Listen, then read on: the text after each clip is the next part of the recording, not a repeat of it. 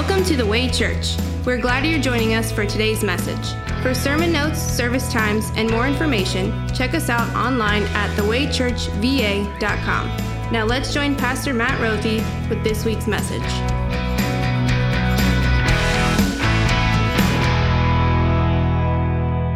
Our sermon reading this morning comes from the New Testament, Paul's letter to the Christians in Rome, Romans chapter 8. Romans 8 will serve as the basis for our sermon this morning.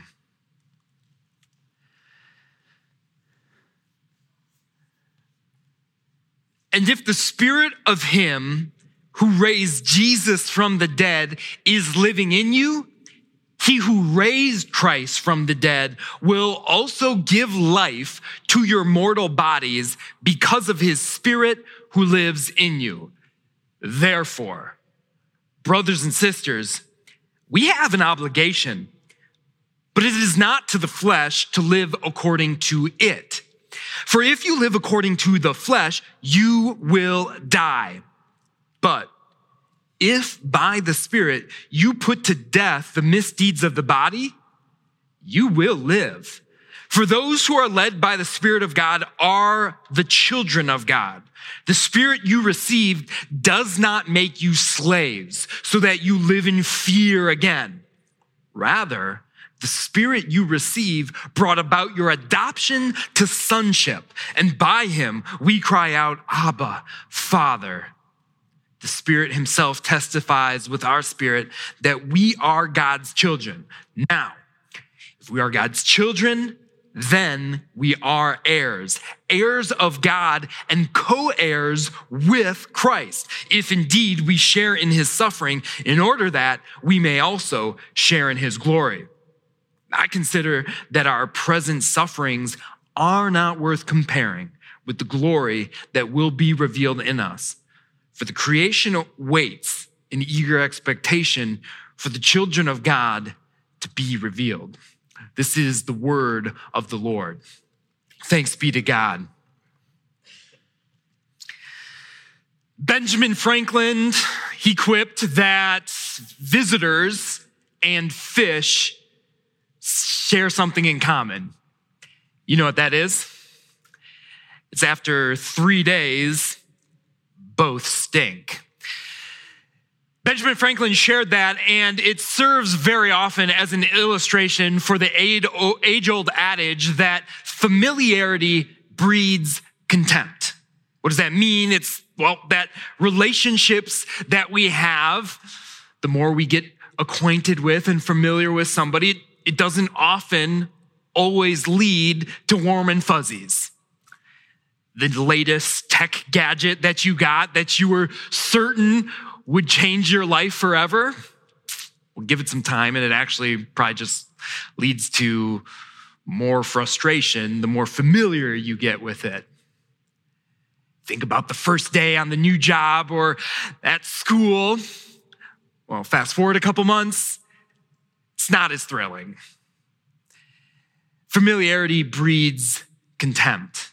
Our experiences and actually a growing body of research prove that that is true. Certainly not all of the time, but very often our experience is that familiarity breeds contempt. Does that happen with the crown jewel of Christianity? Does it happen that our familiarity with the crown jewel of Christianity, the resurrection of the dead, it breeds contempt? I mean, you are pretty familiar with that teaching from the Bible, right? The resurrection of the dead. Simply put, it's this, that because Christ Jesus died and rose physically from the dead, you and I and all who believe in Christ will one day rise too. Not just in some spiritual, ethereal way, but we will rise physically actually united, flesh and bone, with our God in eternity in a new heaven and a new earth. We confess that. We confess that every single Sunday that we're here. The Apostles' Creed says, I believe in the resurrection of the dead. The Nicene Creed, which we will confess together this morning, says, I believe in the resurrection of the dead and the life of the world to come. We believe that. Does your familiarity with that breed contempt? And maybe not contempt in the way where you think that you can somehow disdain of this or scorn of this beautiful teaching.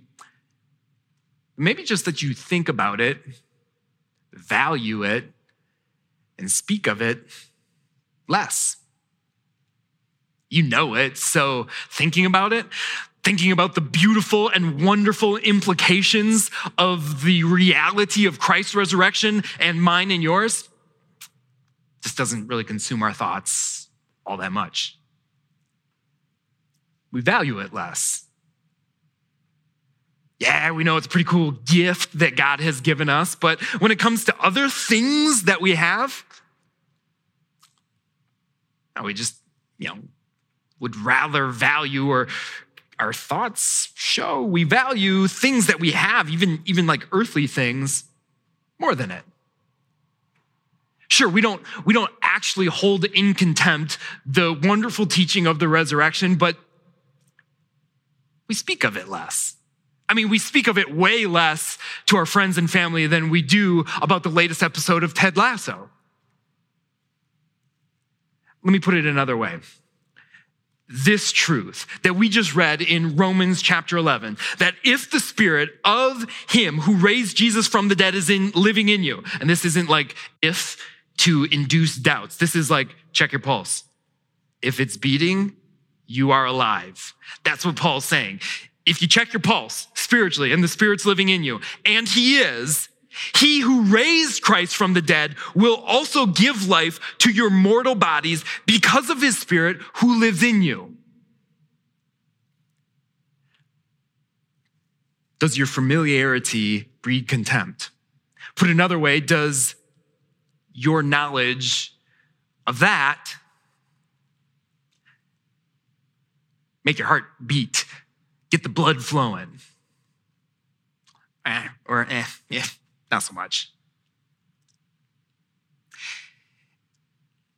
In 1905, Frederick Wells was conducting a regular, routine, familiar inspection of the mine shaft that he was in charge of. He did this day in and day out, and he was inspecting it. It wasn't uncommon for him to see things that would catch his eye. On this particular day, he saw something quite large, quite shiny that caught his eye, and, he thought about just passing it by.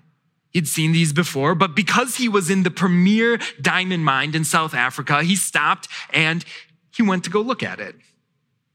He picked at it with his pocket knife, and he's familiar with rather large minerals that would somehow, end up and shine, and maybe think for a moment that it's a diamond, but he decided to take it to the clerks anyways. He brought it in, and it was so large that it was somewhat unbelievable. The clerks kind of laughed at him and threw it out. They're familiar with seeing things like this that certainly weren't diamonds.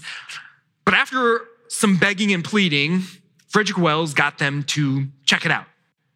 It's a good thing they did, because what it ended up being was the largest diamond ever discovered, of unseen size and clarity, over 3,100 carats. You imagine for a moment if, because of familiarity, Frederick Wells and the diamond clerks there in South Africa just, didn't talk about it so much. Didn't think about it. I just didn't really value it. Something, priceless, they thought for a moment was, worthless. Turns out that diamond was later cut into 9 different diamonds, including this one. It's called the Star of Africa, and it is a 530 carat diamond. And you know where it sits today? It sits in the Tower of London as part of the royal gems, royal jewels of the British monarch. It is a power of the British monarch, the British Empire, and the Windsor family heritage. And when you see King Charles's coronation in just a few weeks or months rather, he will hold that in his right hand. You know how much the king paid for that diamond at the time? Nothing. It was given to him as a gift. Something that was once thought to be worthless, but was in fact and is priceless, was given away at no cost. Friends, what do you think about this truth? The resurrection of the dead. I believe that our bodies will rise again with the Christ. Some people often think it's worthless. Maybe from time to time we don't think about it, value it, or really speak about it to the extent that it is worth. But here's the wonderful truth that God's greatest gift, the royal jewel of Christianity, if you will, something priceless, it is given to you and me as a gift. This is the royal jewel of Christianity, the resurrection from the dead, and it is God's gift to you, that Christ Jesus descended into the darkness of death and sin, and because he died for you and me and rose for you and me, get this, God will give back to you all of your debt. He will give back to you all of your loved ones who have died, everything about life and God's beautiful creation that ends in death, because it all does. God will give it all back to you. And not just others, but you yourself will rise physically, actually with him. And your own eyes that you are now looking at me with will one day see Christ in the flesh, in the new heaven and the new creation. I believe in the resurrection of the dead. To many, it's worthless. But to us who believe in Christ, something, that seems worthless to many, but is in fact priceless, it's given to you as a gift. In Romans chapter 8, and really this Sunday in our Lenten journey, what we have the opportunity to do is just hold up this royal jewel of Christianity. Take it out of its safekeeping in the Tower of London, if you will. Take it out of its setting in the scepter and just hold it for ourselves and see the dizzying brilliance of this gift that God has given us. And then what God's word does is actually beckon us to come a little closer, zoom in on it, and look at it. Look at all the different facets or sides of this, if you will. There's certainly hundreds of different facets to this beautiful, beautiful gift that God has given us listed in Scripture. But what our lesson from Romans does this morning is invite us to look at three facets or three sides or three implications of living the resurrection life. What is resurrection living? Well, it's not taking for granted. It's not becoming so familiar with this royal jewel that we simply value it less. But instead, by the Holy Spirit's power, this is my prayer, that this morning he'd take that truth and implant it ever deeper into our hearts so we never get sick of looking at this beautiful, wonderful gift that God has given us. We're looking at three facets of resurrection living and what it is. And here's the first. Paul said, if the spirit of him who raised Jesus from the dead is living in you, and he is, he who raised Christ from the dead will also give life to your mortal bodies because of his spirit who lives in you. Therefore, all right, Paul is saying there's some conclusions here. There's some fruit of knowing this, by the way. Let's look at these facets. Here's the first one. Therefore, brothers and sisters, we have an obligation. But it is not to the flesh to live according to it, for if you live according to the flesh, you will die. But if by the Spirit you put to death the misdeeds of the body, you will live. It's a word that sticks out as odd or not good for very many. Obligation. that you have an obligation. You hear that and you think, that is no fun. Because obligation, well, it brings to mind things that I have to do that I don't want to do. And maybe in your job, you can think of things that you have to do that you don't want to do. That's an obligation. Maybe in your life, you have some relationships where you have to do things or go to things that you don't want to, but you do it anyways. That's typically how we think of obligations. But is that what God in his word is talking about here? Well, certainly not. You have a gift. You have a gift that is the Spirit, the Holy Spirit of the Most High God, who actually raised Christ Jesus from the dead. And that same Spirit is living in you. And God has given his promise that that Spirit will also raise you from the dead. It means you have an obligation. It's because of a gift. You could think of it like this. Very recently, a family member gave my wife and me a gift card to a restaurant. And that gift is very generous and it's very awesome. And you might say, because I have this, well, I have an obligation to use that gift card. Of course, I could sit at home and not eat the good food and just eat Twinkies and drink Kool-Aid, but, well, that would be easier. No, it's actually wonderful that we have this gift and this opportunity, an obligation to use the gift. And that is the joy that we have in Christ by the Spirit to live not according to the flesh, to want to just do what's easier and eat Twinkies and spiritual Kool-Aid, but to live according to the Spirit, to live the life that he has given us. Well, you get how to use a gift card, but what does it mean to live by the Spirit and put to death the misdeeds of the body? We can think of it in this way. Picture a balloon blowed up and filled up. The Spirit is in the balloon, in you. The Spirit that raised Christ Jesus from the dead is in you. You're floating, you're living, and that is a good thing. And yet very often we forget that this comes with a warning.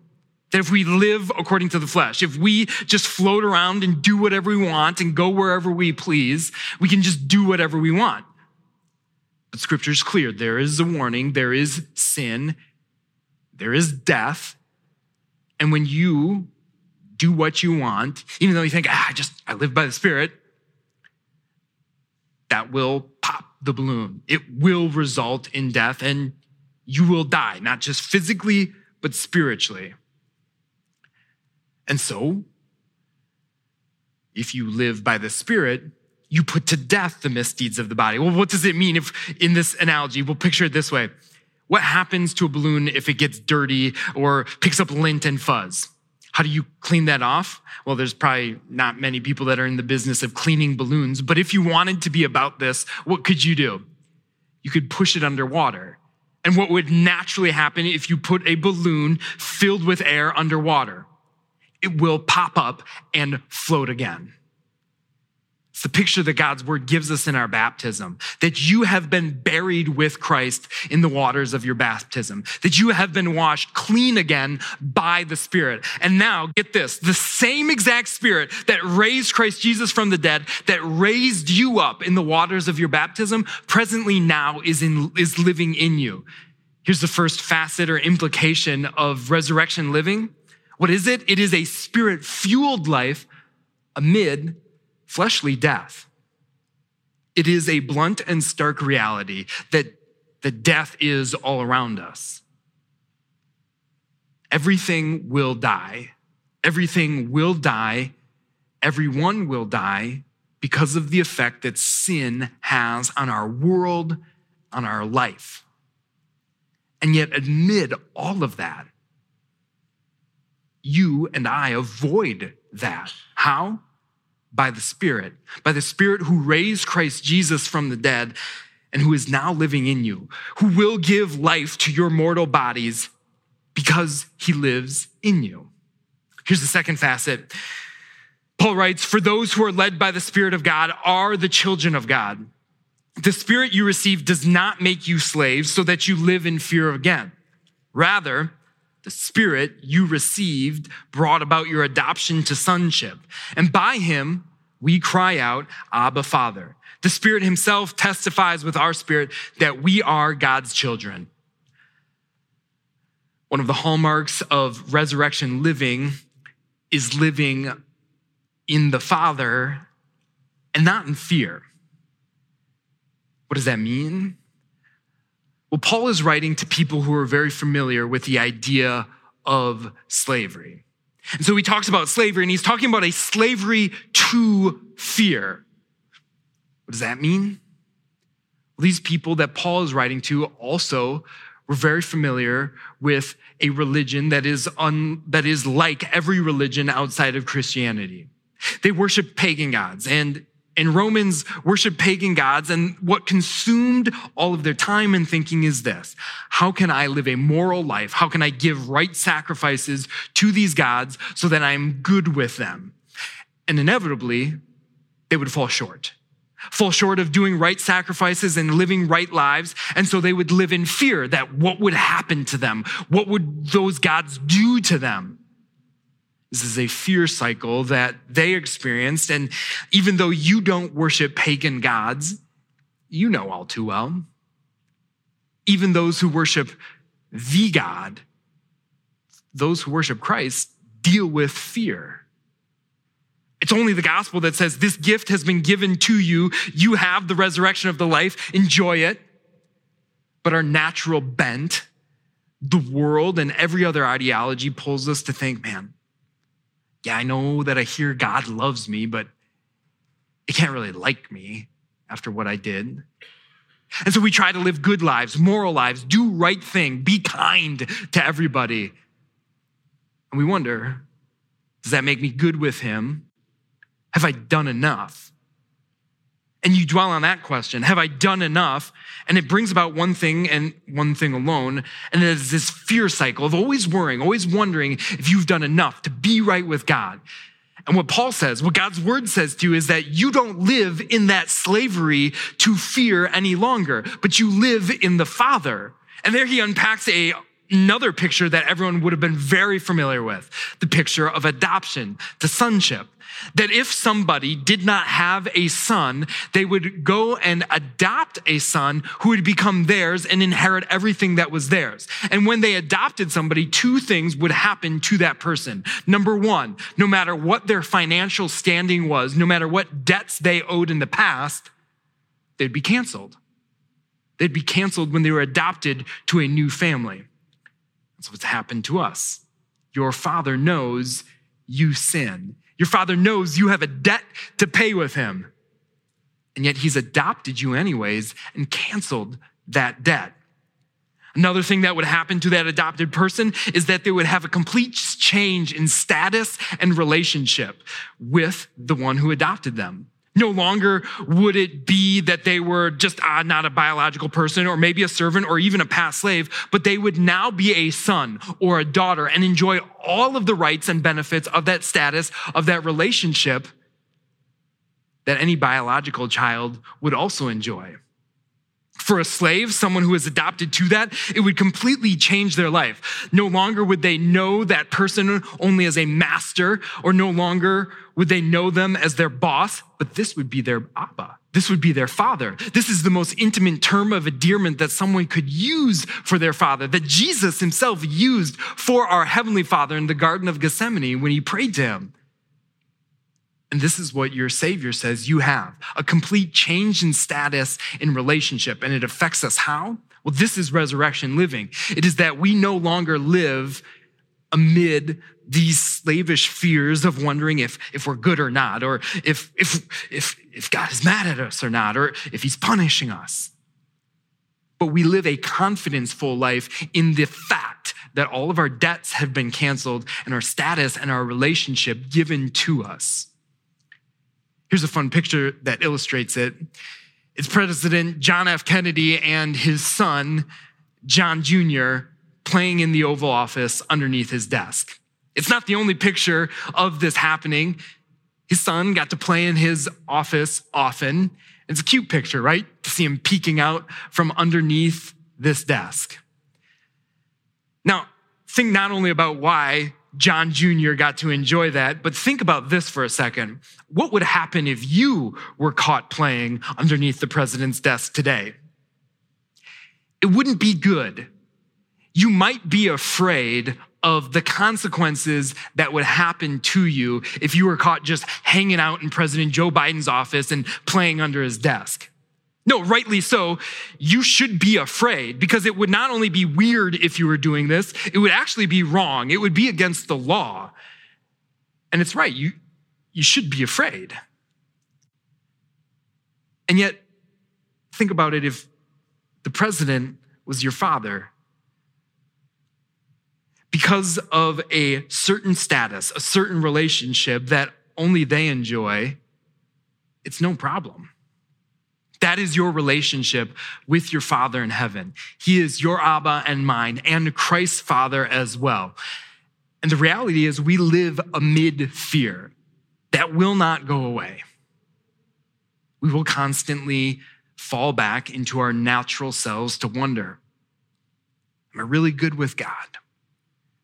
The feeling of being good with God doesn't come from inside of us, but it comes from an adoption that took place, and an adoption that the Spirit himself gives his witness to and his testimony about, that you, in fact, are God's children. Here's the third facet. Because you are God's children, now, if we are children, then we are also heirs. Heirs of God and co-heirs with Christ, if indeed we share in his sufferings, in order that we may also share in his glory. I consider that our present sufferings are not worth comparing with the glory that will be revealed in us. For the creation waits in eager expectation for the children of God to be revealed. Here's the third facet of what it means to live a resurrected life here and now, is that resurrection living is a glory-filled life amid daily constant suffering. Here's one thing that resurrection living does not mean. It doesn't mean that we're resurrected now. It doesn't mean that all of a sudden heaven is here on earth. Scripture does not make that point at all. In fact, it's very real about the opposite, that we live in eager anticipation for something that's not this, for something that's far different than this. You believe in the resurrection and the life. We live resurrected living, but it doesn't mean that we are without present sufferings. Resurrected living doesn't dismiss or diminish that. We suffer physically in all sorts of ways. We suffer great sadness and grief when we lose to death those we love and care about. We suffer even grief and sadness when we lose things, maybe opportunities that we wanted, and it dies because it clearly was what our will was, but not God's. We have sufferings.